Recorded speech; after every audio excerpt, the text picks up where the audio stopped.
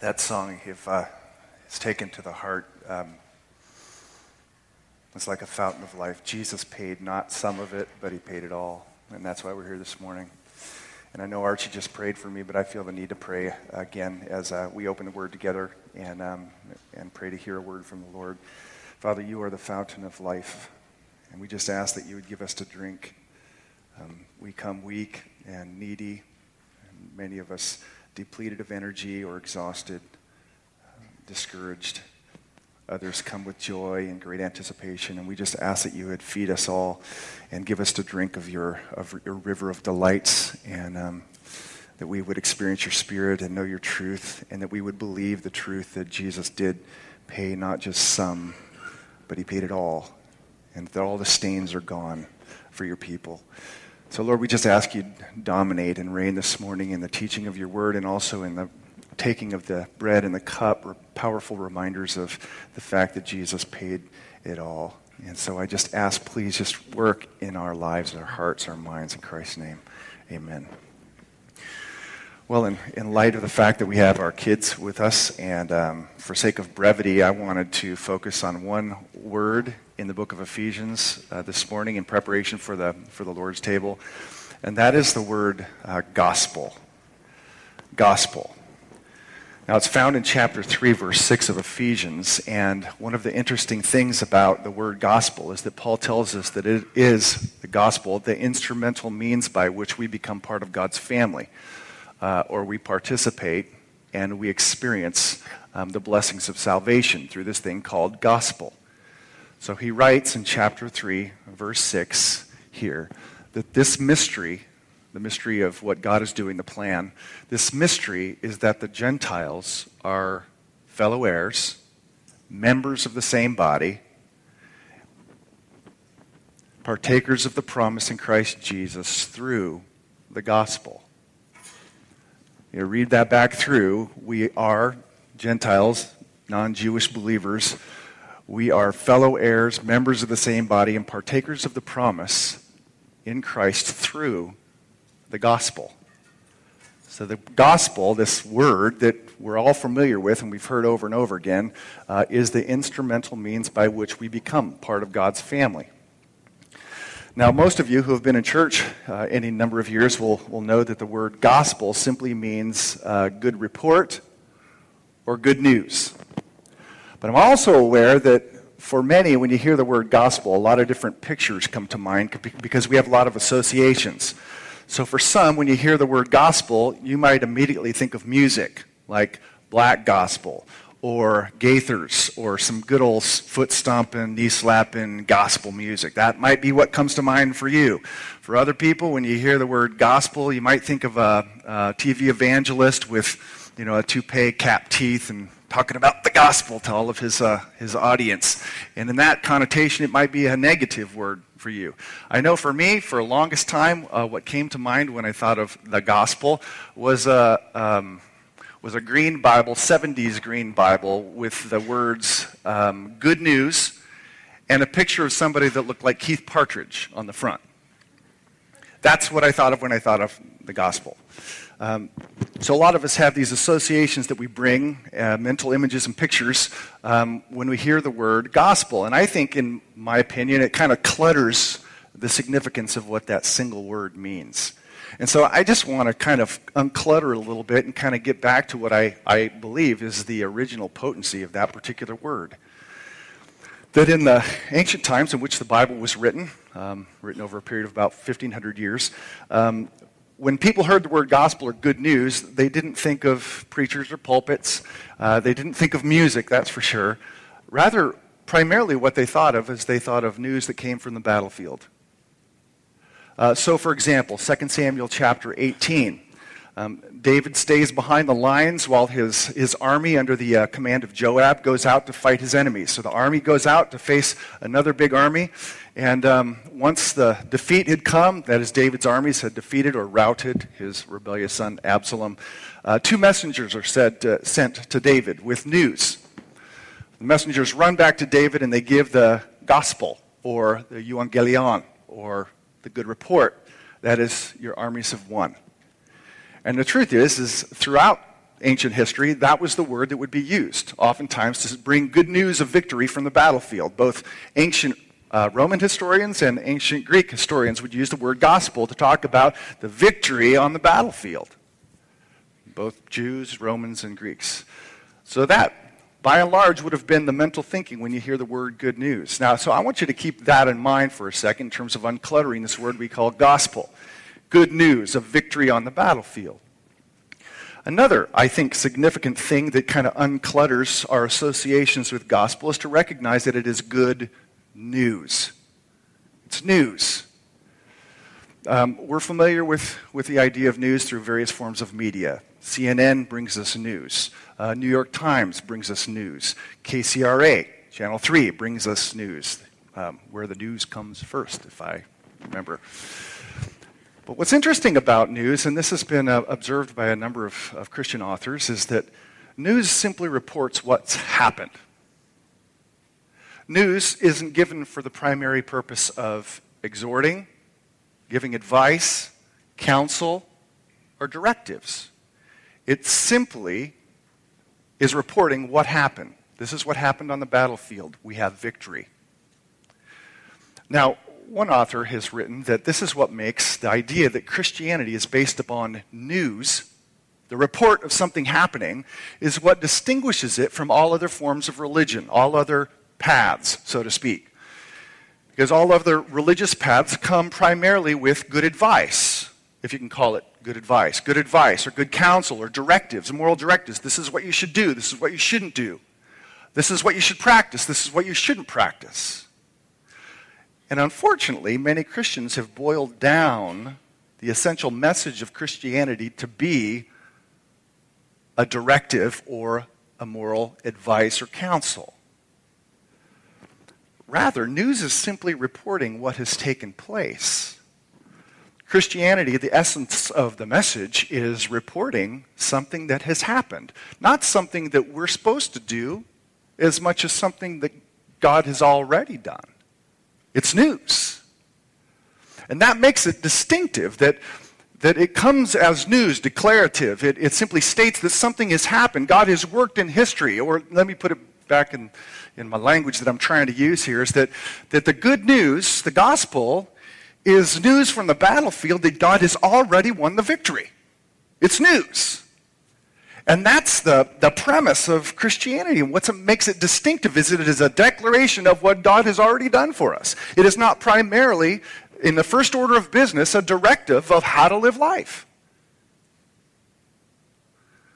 Now that, I think, is liberating. Is what makes it distinctive is news. This is what God has done. Not first and foremost, this is now how you must live, because that, of course, puts the entire burden of change and progress on the person. Rather, Christianity comes in the form of news. This is what God has done to bear that burden for you. Now, that to me is a liberating idea, the good news. It's news. It's declaring what has already been done. But what's equally striking is the way in which the victory is won on the battlefield. In the ancient days, most emperors or kings, if they were to show up on the battlefield, would stay safely tucked behind the lines of their troops. And they would send out their privates and their corporals and their sergeants and their second lieutenants. And they would be the ones to bleed and die on the battlefield for the sake of their king. The good news of the Christian message is precisely the opposite. Is the one who enters the battlefield first and leaves the battlefield last, in fact, he's the only one on the battlefield, is our Savior King. It's the king who enters the battlefield, and it's the king who bleeds and dies on behalf of his people. That is a pretty radical idea in terms of how things work. A king going to battle for his people all by himself. But that's essentially what the Christian message is our Savior King went to the battlefield, died, gained victory, and now we hear the news. He has gained victory on the battlefield. Now you might say, Jesus, really? He fought on a battlefield? Absolutely. That what he came to do and what he did do is he came to bring victory in a way that none of us could do. He came to to bring our mortal enemy down. That's what he's come to do, to fight in a way that we couldn't fight. Now, as a bit of an aside, it is a tragedy to not know what your real problem is. If you were to poll most people, what's the biggest issue facing today? What is the big enemy that we're facing? People would probably say different things. Well, it's bad economics. It's a paralysis in politics. It's Islamic extremism, or it's environmental, global warming. These are our biggest enemies. And indeed, many of those are problems, but those are symptomatic. And to not get the heart of the problem is like finding a lesion on your skin and just thinking, wow, that looks like a bruise, not realizing that it brings you into, the last stage of cancer. Is that Jesus came to deal with the heart of the issue. You have to know what the heart of the issue is. What is it that he came to do battle for? Who's our enemy? And I believe he brings down the heart of the enemy in 3 different ways. One of our enemies, of course, is sin, or to be more particular, the condemnation brought by our sin. And so he storms the battlefield to basically take upon himself the consequences of our sin, our eternal condemnation. So on the battlefield of redemption, of history, Jesus faces the full and final assault of God's just anger towards all of our sin. That the violent fury of God's justice passes over his people and is completely absorbed by him. So he takes our condemnation, he takes our death, the debt that we all owed, that we just sang about, was placed on him, and he died. That's what he did in his death, is he absorbed that. So there's no longer fear of God's anger any longer for God's people. That, my friends, may not feel as emotionally on the surface as a broken relationship or finding out that you have a disease. But I guarantee you, what has kept us from God, namely the consequences, eternal condemnation of sin, is far worse than anything you can imagine. And he went to bear that. And in bearing it, he has freed us from condemnation so that we walk free. Enemy number 1. Enemy number 2, death itself. He died to bring sin to an end, but he rose to defeat death. So in a manner of speaking, death could not hold him because he was flawless. And so on the third day he rose and he killed death. Now there's a paradox. Jesus rises and kills death. That is exactly what he did. So that our life is based on his life, and our resurrection is based on his resurrection, and our future life is built upon his life. So that there's no longer, or there should no longer be, any fear of death on the part of God's people. That's why we're supposed to live in the reality of death is swallowed up in victory. Swallowed up.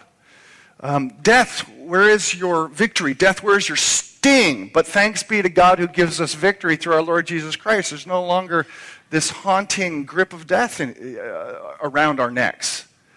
So he delivers us from the consequences or the condemnation of sin. He delivers us from the grip of death. And then by doing that, he delivers us from the last enemy, and that is the realm of the demonic or the unseen realities of darkness that are around, that are in the world, subverting the world, bringing conflict, deceiving the world. That there are 2 major weapons of these demonic powers, or dominions as Paul calls them, principalities, is the fact that we had guilt and were therefore condemned, and as a result of that, death. Those were the 2 primary weapons, and Jesus shattered both of those. So the idea is there is no longer any true dominion that the powers of darkness, of evil, have over God's people. We've been delivered decisively from the grip of the demonic. Now that is what Jesus has done on the battlefield of history. Is he came to deliver us from the consequences of sin, came to deliver us from the power of death, and he came to deliver us from the grip of the evil one. That is the news. That is what he has come to do. But it is, at the end of the day, news. This is what God has done. This is what God has done. And the only thing you can do with news is believe it. That's what you can do. It comes to us, this is what God has done. Do you trust and believe that this is in fact what he has done through his champion, our Savior King, Jesus Christ? News.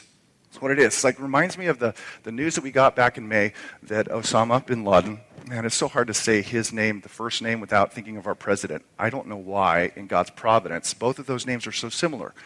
Obama bin Laden, that's terrible. Osama bin Laden. And we heard the news that there were these team of Navy SEALs, and they went in, they knew where he was in Pakistan, went in and killed him. And I remember seeing on the news, people were rejoicing, and they were celebrating that this kind of kingpin of terrorism was brought down. That was news. People rejoiced. And people believed it. It's kind of interesting. This is, I think, ironic in that, it was just a small handful of people that actually went in there and shot him and would have been able to identify the body. Nobody else was there. But the news went out that these few men went in, verified that, in fact, this was Osama bin Laden, killed him, walked out, told the news, and everybody believed it. Celebrated, rejoiced. I wonder how... there were scores of people more than that back in the first century who saw Jesus die and then saw him alive. And then they testified to it. This is the news that we have. He was dead, now he's alive. He's dead, now he's alive. Sin is gone. Death has been defeated. That was the news. And yet people find such a hard time believing it. It's easy to believe the word of a Navy SEAL, but what about the words of apostles and eyewitnesses who said he was dead and now he's alive? Through the centuries, basically it's been news that's changed the world. News. It's people going and saying, declaring, this is what God has done. Have you heard? And it came as that news. And that's what sets free. It didn't come primarily as good advice or good counsel. It came as news. This is what God has done. And when the heart gets that news, when the Spirit of God opens up that that's really what's happened, it sets in motion in life change. But it's based on and founded on this idea of gospel or news. That's what it is. Our whole life is built on this idea of news. Do we believe that the news is true? And if we believe it, do we rejoice in it? Because we're supposed to live in it and know that this is what God has done on our behalf. And only in understanding who we are in light of that news can we ever make any progress at all. It's good news. It's news. And it's news that we live and breathe and come back to over and over and over again. This is what God has done. This is what God has done. This is what our champion, our King Savior, has done on our behalf. He's brought down the enemy. And that, my friends, is the most important truth to hold on to in all of life. It's what God has done. We have victory through our Lord Jesus Christ. So, when your old fallen self, Paul talks about in Ephesians 4, the old fallen self starts to whisper into your soul, saying, you're too messed up for God to love. You're too messed up for God to redeem. Our response, as those who have come to believe it, oh no. I've heard the news. And the news is that Jesus has defeated my sin completely because he loves me. When the pain of our circumstance whispers into our ears, if God was good, he really wouldn't have you go through that. People hear that all the time. If God was good, he would not have you go through that, whatever that is. It's then that the Christian goes back to the news and says, oh no, I've heard the news that Jesus has borne my sorrow and my pain and has overcome, and he will overcome. Or when the evil one comes to you and he whispers into your ear, you're not really free. You're the same old garbage that you were before. That whisper's heard all the time too.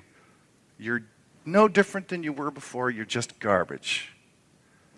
It's then that the Christian holds to the news and says, no, I've heard the news. Jesus bought my freedom with his life. And he's conquered you as well.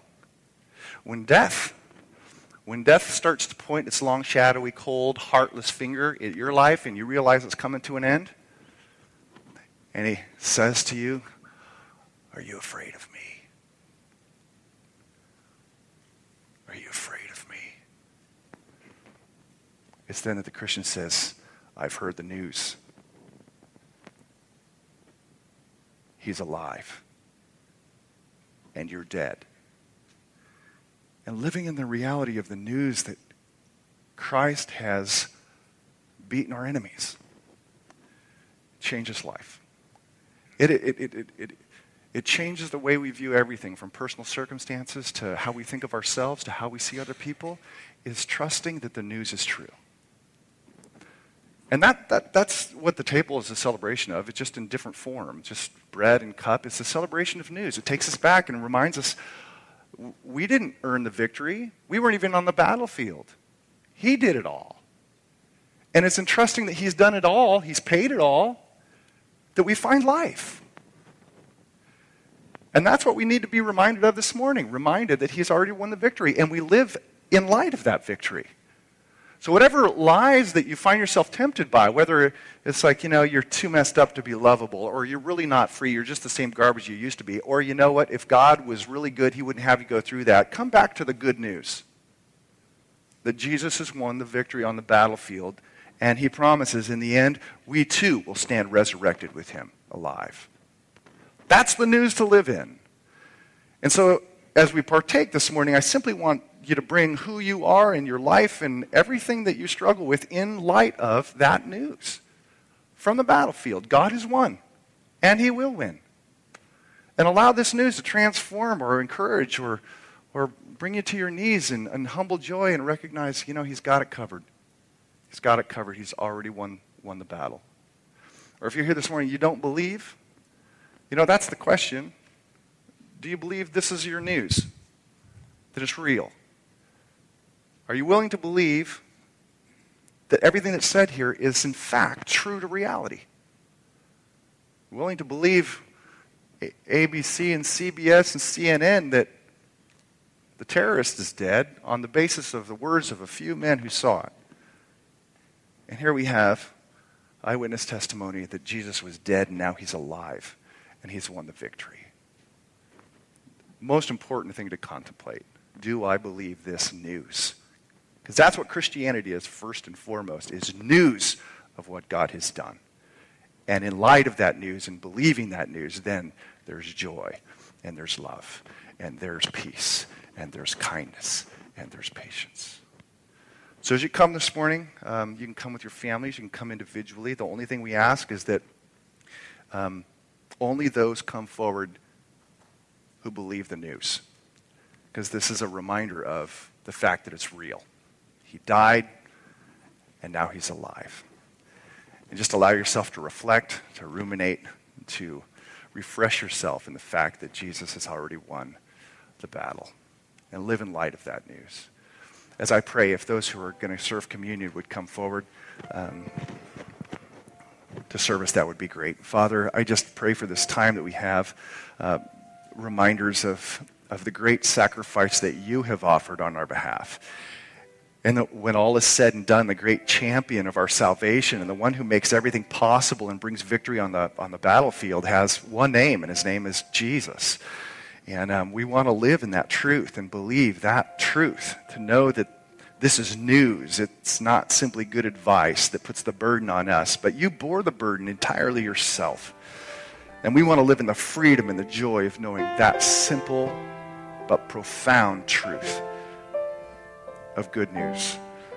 So be with us now as we come forward and partake of bread and cup and just minister to us and remind us of the good news that